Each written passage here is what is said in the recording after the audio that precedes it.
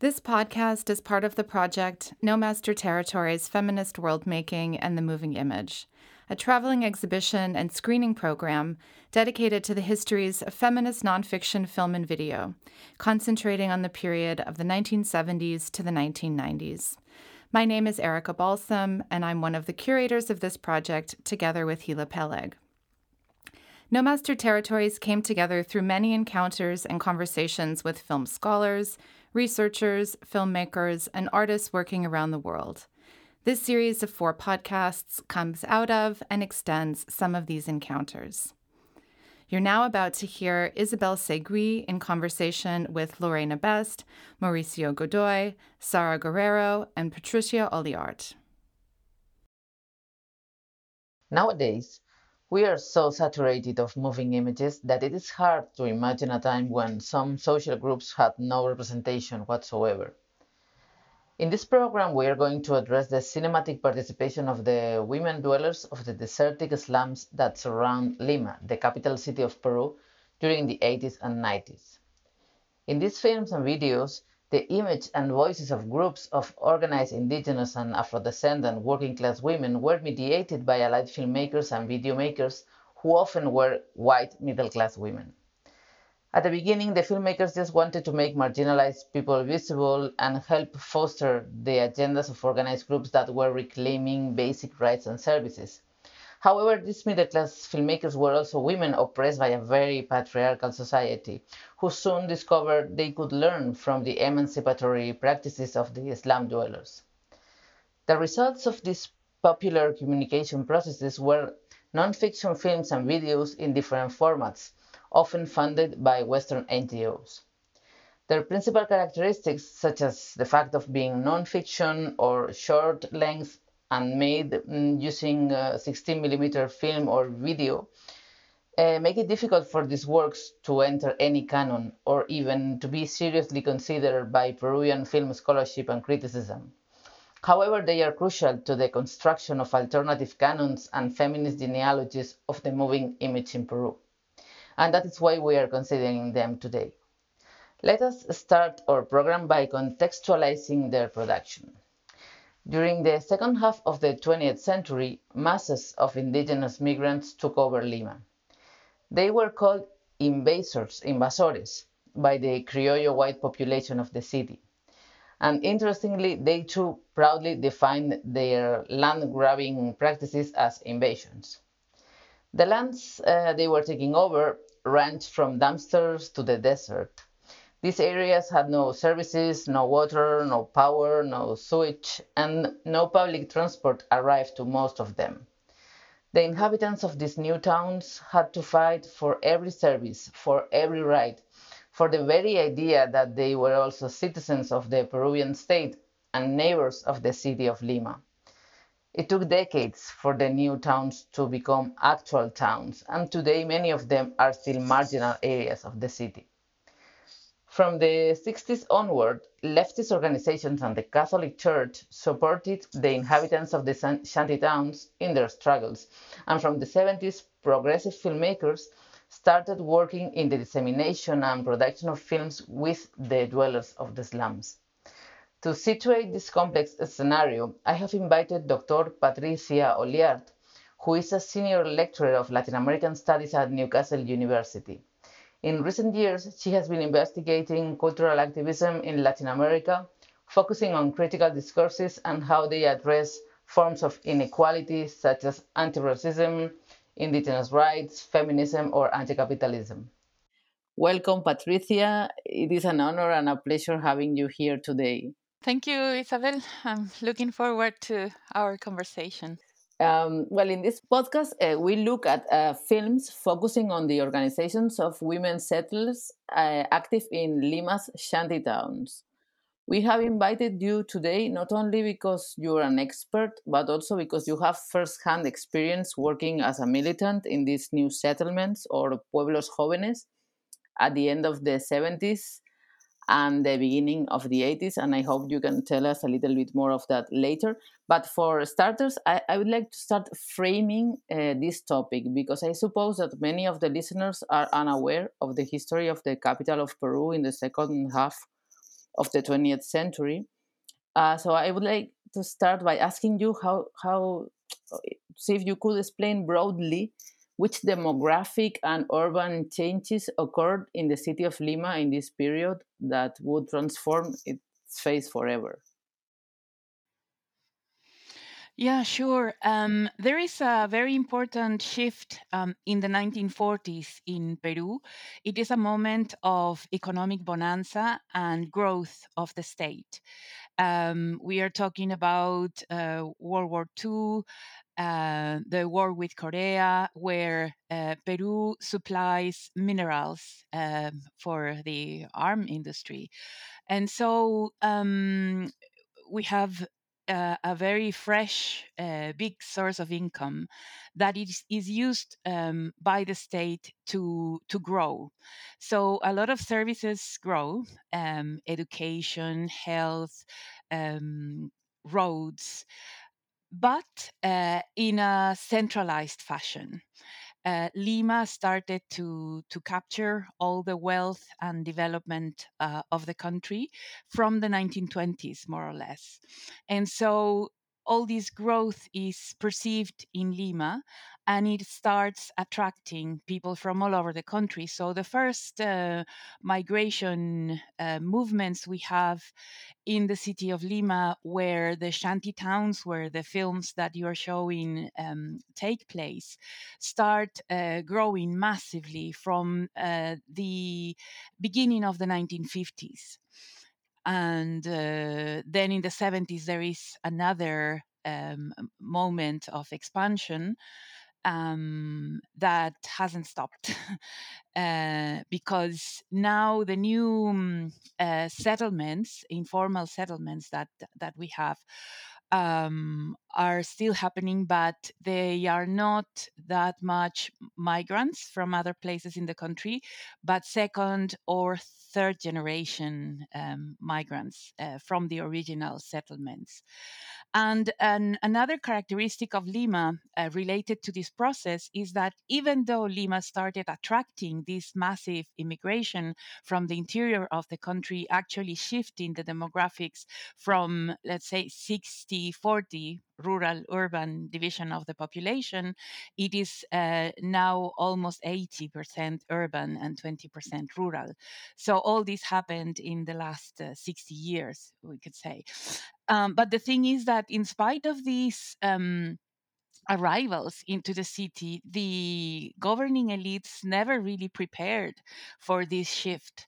And so a lot of the growth in Lima has been informal, meaning that people took in their hands their settlement, the places, the way in which they build their houses, the internal design of all these areas. So Lima is a very chaotic city with a lot of agency from these migrants and little interest from the elites. So this has meant that for every service that these people have to get for their settlements, there has been a lot of struggle and necessary organization. How the different leftist organizations insert themselves, for instance, in the Pueblos Jóvenes that we're analyzing in these films, in the shanty towns, and specifically, which roles did feminist organizations like Flora Tristan and Manuela Ramos have? Okay. Well, um, we can talk about the left in Peru, talking about socialists, anarchists, and uh, kind of left wing populism that emerged in the 1920s when the working classes begin to act politically, to enter in the political arena. And in those years, the understanding of the political struggle was very much framed in the context of capitalist or anti-capitalist struggles, or anti-imperialism, because the rejection to the United States interventions in Latin America was quite strong. And so, even though political struggles and political organizations could have place-based organizations, this was not that relevant in the political discourse of the left. This changes a lot in the 1960s and 70s, when you start to see, for example, that these settlements of migrants choose to live close to the most industrial areas, no? Where they found barren earth, and they no land, and they would just in places with barren land, where they would just come and literally squat, invade, you know, and they call themselves invasores, and they call themselves invasion to the places where they got, because it was, they were taking over land, either agricultural land, or say abandoned factories, to live near the factories. And so it becomes very clear that there is a very strong relationship between these neighborhoods and factories. No? So the class based discourse starts shifting in the left from the 1970s to a more territorial understanding of the city and of these big clusters of working class people uh, living in the city. And also, we had a very progressive military regime from 1968 to 1975. So the dictatorship lasted until 79, but the progressive side of the military only held power barely until 1975. It was the most progressive time, was between 68 and 72, and then internal struggles, and then the right wing part of the army taking over. But from 68 to 72, the government started talking about these areas, we could say marginal areas of the city, as regionally, geographically described. No, the language of the government was the conos, cono sur, cono norte, cono este, like cone, no, surrounding the center of the city. And this language and recognition was very important, and was also taken by the people themselves, the dwellers of these places, and the left. No? So the left started organizing their political parties on a territorial basis. So that changed a lot, and that attracted a lot more direct presence of the left in these barrios, no, in these conos in those years, and also with a more, say, with a broader political agenda. It was not just class, but it was also um, an extension of citizenship, the recognition of the place that these people had in Lima. How do feminists come to the picture? Um, there is a trajectory of women's organizations that comes from the 1940s. I told you before how the elites didn't really assume or take any responsibility about the growth of the city, but the wives of the presidents did. So they would go to the shanty towns, the barriadas, as they were called in the 40s and 50s, to offer food, to give away kitchens, to offer sanitation and things like that. But they would organize the women in the shanty towns to manage and be the main agency to obtain these benefits. No? And so that is the root for the women's organizations in the shanty towns, very much in a clientelistic way, no, attention in exchange for votes. Um, and but it's interesting because it laid out ways of organizing women for political purposes. So, what you have in the 1970s, with a very important growth of the left in these in Lima and in the country, but it was also something similar happening in Chile and in Brazil, is that the left starts engaging with the struggle for services, for health, for education, and they resort to the women who have or who had already some expertise in dealing with this type of issues. No? And so when feminism comes in the country, you also have these presence of female militants engaging with women who were already interested in health, education, etc., etc. And so that's how women start approaching these organizations. And when feminist organizations take shape, it's just one thing leads to the to the other, and other issues are uh, discussed. Let's speak now about the dispute for the images, for representation. One of the issues that interests us most in this exhibition, No Master Territories, is the mediation of the voice of the subaltern groups by middle class intellectuals, artists, filmmakers. And I know that you have researched Freirean educational processes and cultural activism in Latin America. How do you see the processes and practices of mediation of the discourse, the image, and the corporeality of the struggles of these women settlers by progressive female filmmakers in the 80s and 90s?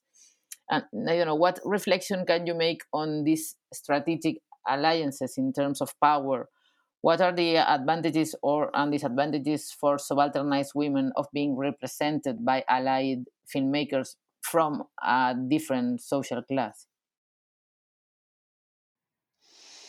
Um, well, I think it's a very complex issue. To make it very simple, it is a matter of resources in the first place, and then the outcome really depends on on how the filmmakers position themselves and relate with the population, because you have really a wide range of options. You have the view from above, uh, not listening much to what is going on, no, which is a possibility, but you have the camera and the equipment to do that.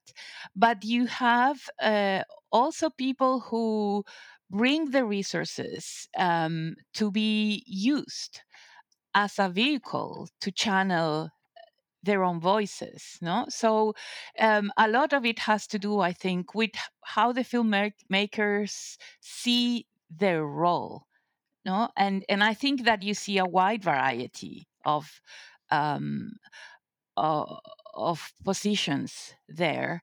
And then you have in the area of representation a movement that goes against these what some people call, the pornography of poverty and things like that, to show the miseries, etc., to the other way of dealing with this, which is giving the people the resources to photograph themselves, to document their lives, etc. No, and you see this from the 90s onwards as a much more common experience, where you give the resource, you give access to the resource, and then see what people are able to produce with that, no, some editing or whatever. So I think it has a lot more to. It's difficult to generalize. It has a lot more to do with the particular position of the filmmaker and how they understand their role. Thank you very much, Patricia. Yes, it is difficult to generalize. In Latin America has been an evolution of the ways in which the voice of the subaltern groups has been mediated by middle-class filmmakers. In Peru, since the 70s, some initiatives try to channel the participation of popular organizations through audiovisual production. These are associations of popular communicators such as Calandria, IPAL, and TV Cultura, filmmakers like Nora de Izcue, María Barea, María Neide, Pilar Roca, and Federico Garcia, or film collectives like Chasqui and Warmi, which is Warmi is the first women-led Peruvian film collective. The corpus of work in which we are focusing today consists of films created by women filmmakers with pobladoras, with women settlers. The first documentary focusing on the political practice of one of these women's organizations is Women of El Planeta, Mujeres del Planeta, directed by María Barea, released in 1981 and awarded in Leipzig Film Festival in 1982. This film, Women of El Planeta, focuses on the ladies' committee Aurora Vivar, which was a women's organization of a shanty town on the left bank of the river Rímac, a barrio built on top of the giant garbage hill called El Montón, which means the heap. Almost 10 years later, Barea made another film called Juntas Paramos la Olla that can be translated as making the soup together or solving our problems together. This film focuses on the impressive women-led network of soup kitchens in metropolitan Lima, responsible for feeding hundreds of thousands of people at the end of the 80s. Another documentary is Pobladoras de Cerros y Arenales, which means dwellers of hills and sandbanks, made in 1986 by Nora de Izcue. María Neide, another filmmaker, also made a short docudrama alongside the members of the Glass of Milk program of the Comas district in North Lima. It is called Historia de Ana. The Glass, like the history of Ana. The Glass of Milk program was an initiative of the municipality that provided milk for children and was led by the organized women of every district. Women took advantage of this organizational space to carry out other fights, such as the confrontation of machismo and gender violence, as can be witnessed in this short film starred by the members of the group who fictionalize and reenact the story of one of them. To reflect about this corpus of films, both in their form and content, I have invited 3 researchers and filmmakers that belong to a younger generation. They are Mauricio Godoy, Sara Lucía Guerrero, who are lecturers at Pontificia Universidad Católica del Perú, and Lorena Best, who is a lecturer at Universidad Peruana de Ciencias Aplicadas. Welcome today, Mauricio, Sara, and Lorena. Let's start with you, Lorena. What prompted middle-class filmmakers such as María Barea, María Neide, or Nora de Izcue to work with the women of the slums? In addition to the historical context they have to live in, the social context, there's a search for life meanings. The filmmakers are asking themselves questions about life. There's also a class issue. They are women who had access to filmmaking in that period. They had a certain education and were immersed in a given cultural environment. This inequality still exists today.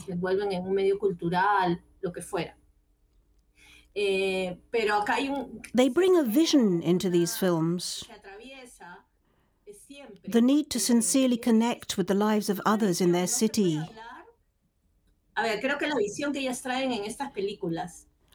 Although it's conflictive, because in the films you can see there's a need to explain to a foreigner what poverty is like in Peru. That's why the voiceover is so heavy. There's a need to characterize that poverty, to describe the place of women. I feel that in these films there's a tension between the external demand to explain, which is also a self-demand, and a way of filming that's not only descriptive, but which shares, lives together, and embraces. The filmmaker gives herself to the film subject. You feel that tension in the films, and I think it's a tension that mirrors their life experience. It's present in the life of many privileged women and men in Peru, a tension between what we think, how we see the excluded, and how we feel about those different forms of life. Moreover, these filmmaking practices are inserted in a particular context of foreign funding. There's an international agenda with women and women's organizations at its center. Many of these films are part of projects that originate in Europe, many from Germany. They come to South America and the Third World to film women's organizations and to show how women in the Third World deal with poverty, violence, and hunger.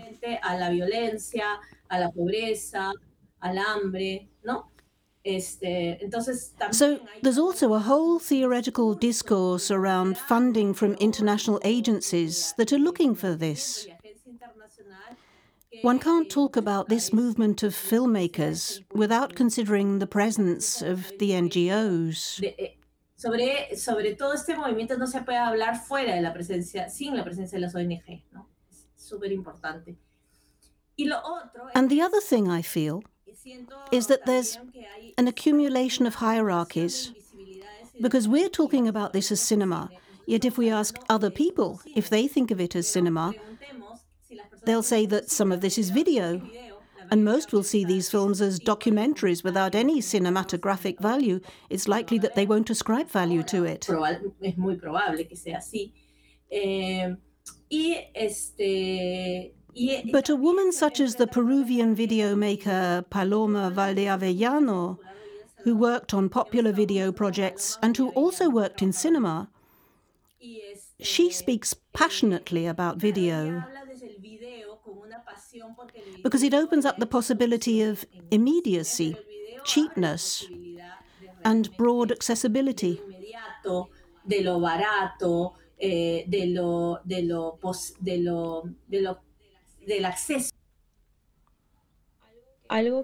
What has happened a lot is how it has been decided what things do and do not enter history, the history of cinema.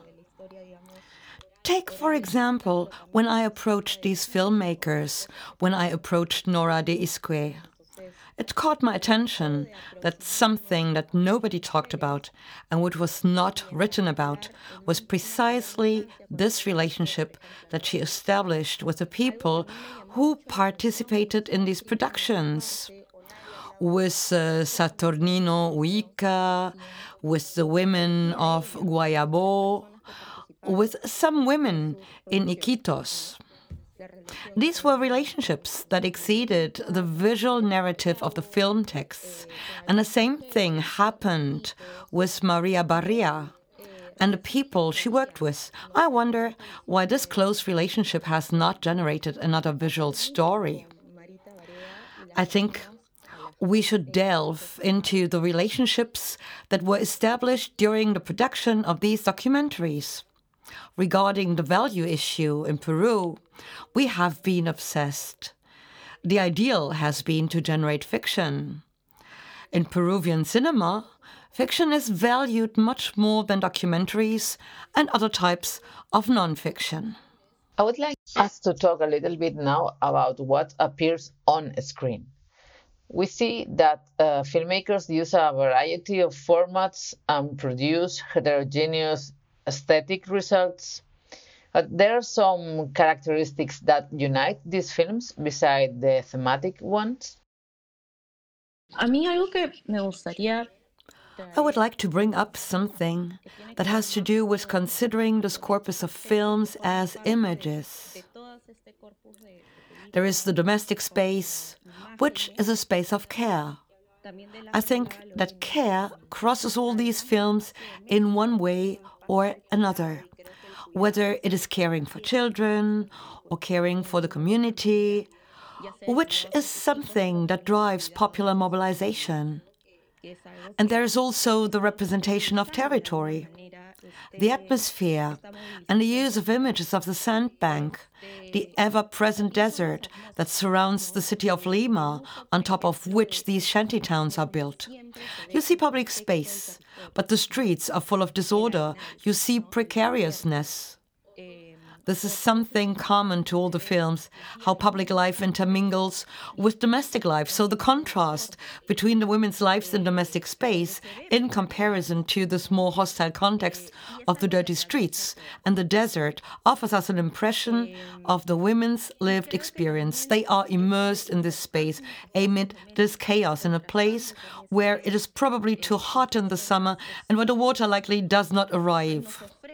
In these contexts, they continue to fight for their community and families. En medio de este caos, de un lugar donde probablemente en verano haga demasiado calor, donde probablemente no llegue el agua porque la repartición de agua sea semanal o algunos días a la semana, no tienen servicios públicos, ellas siguen luchando por su comunidad y siguen luchando por sus familias, ¿no?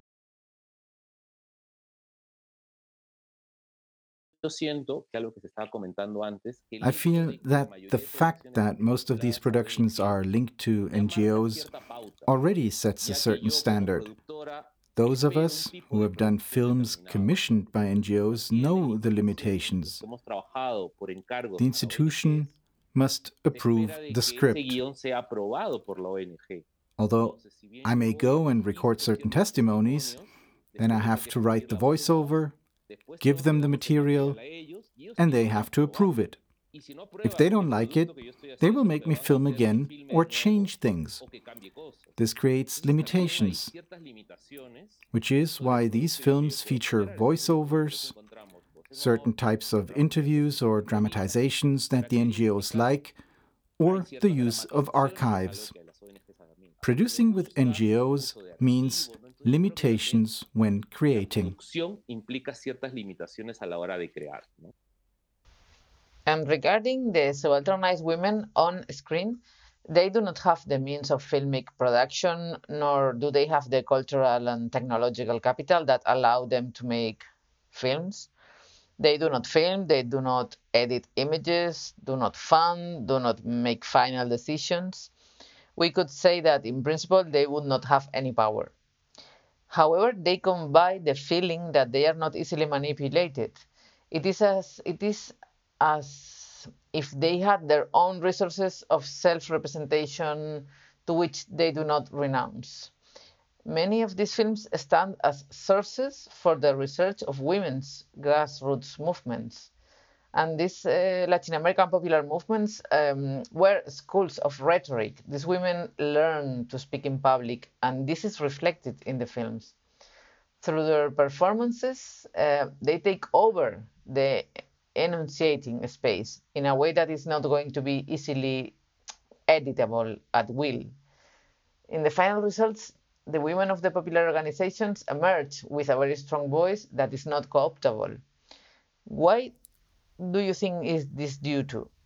Do you think it is because their voice and image are mediated by allied filmmakers, or is it something that stems from their own way of self-representing themselves, of performing publicly? Todas estas películas son... All these films are political testimonies. All these women are doing grassroots politics all the time. They talk about popular organizing and solidarity. Están haciendo organización popular, todo el tiempo hablan de organización y solidaridad. Y esa es una decisión. And that's an option for survival, but also for transforming their environment. Su entorno. O sea, lo que mencionó Sara, el ambiente en el que... Their environment is very hostile and precarious. They organize themselves to survive and to transform it. Porque no es que quieren que, o sea, nadie quiere quedarse allí. Hay una conciencia. There is an awareness of inequality, There's an awareness of class and of origin. They are migrants and the daughters of migrants. They were probably not born in Lima, but they're compelled not only to build Lima like their parents, but also to take ownership, to appropriate Lima. To be citizens, to build the foundations of the city, and to do politics.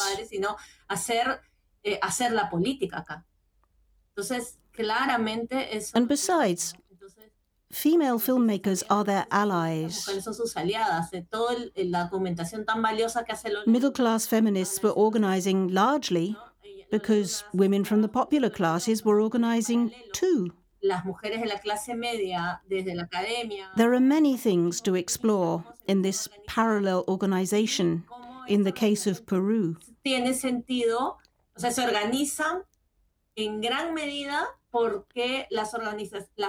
women of the popular classes are totally aware of their social position, aware of the camera, of what they say, of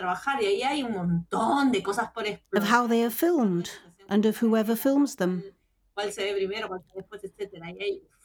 This film practice is something totally political, and it has to do with their political objectives.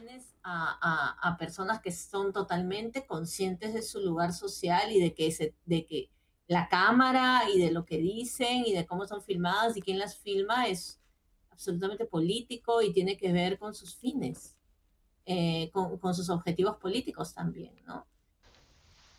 The political objectives of these films, the agenda of the movement of the women of the slums, is the struggle for social justice and basic rights.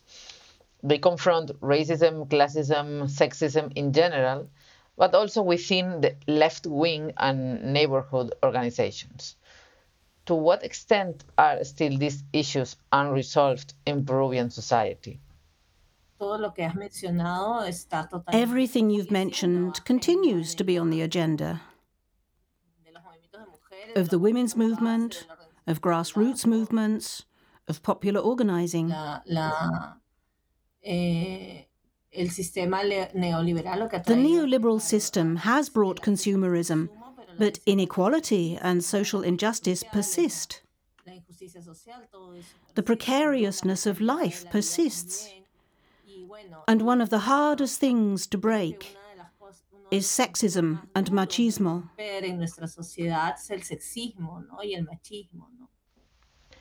These women were an avant-garde. Their political articulations and self-managed forms of organization would be of use today. In fact, the ollas comunes, the soup kitchens, were reactivated during the pandemic. It seems to me, as a foreigner, that not enough importance or historical visibility is given to this movement, especially when their practices are very relevant to the issues that feminisms are considering today. That is why I would find it interesting to bring these films back to present-day audiences. First, for not reinventing the wheel in each generation, and also to make Peruvian society see that in its history there's a continuum of female struggle that has not stopped since the 60s, although it was truncated by the internal armed conflict, which was a bloody war between the Peruvian state and the Shining Path, a Maoist guerrilla group that resulted in almost 70,000 deaths. This armed conflict started in 1980 and ended in 2000. And in 1982, one of the most charismatic leaders of the movement of women of the slums, Maria Elena Moyano, was assassinated by the Shining Path for opposing their attempts to manipulate the grassroots movements and for opposing the use of violence. Yo siento que es interesante que precisamente I think it is interesting that precisely the bulk of productions we are discussing was made in the 1980s. In the 1990s, we see that The Shining Path and Armed Conflict had already entered the daily life of the city and the shantytowns. In the 80s, there was a massive presence of women's movements in the public sphere. There was a need to represent the political and social reality of the country, a need to talk and make visible certain issues. But in the 90s, the internal armed conflict began to diminish that. When we see the films of the 90s, they focus on the charismatic neighborhood leader Maria Elena Moyano, her importance, and her murder by the Shining Path. In the 1990s also comes the Fujimori regime's repression of social movements and everything they represent. The Fujimori regime manipulated the armed conflict and accused anyone on the left of being a terrorist. And that affected and damaged cultural production in the following decades. We still live with the consequences of that calculated misrepresentation of anyone with progressive ideas, including filmmakers. Yes, that is another story that is beyond the scope of this program and to which we could dedicate another entire program or several. But there is no more time. I would like to thank you, Sara, Lorena, and Mauricio, for your participation and finish this podcast in which we have tried to illuminate, albeit briefly, a part of Peruvian audiovisual history that was crucial as an example of the emancipatory capacity of cinematographic processes led by women. Thanks, and hasta la próxima.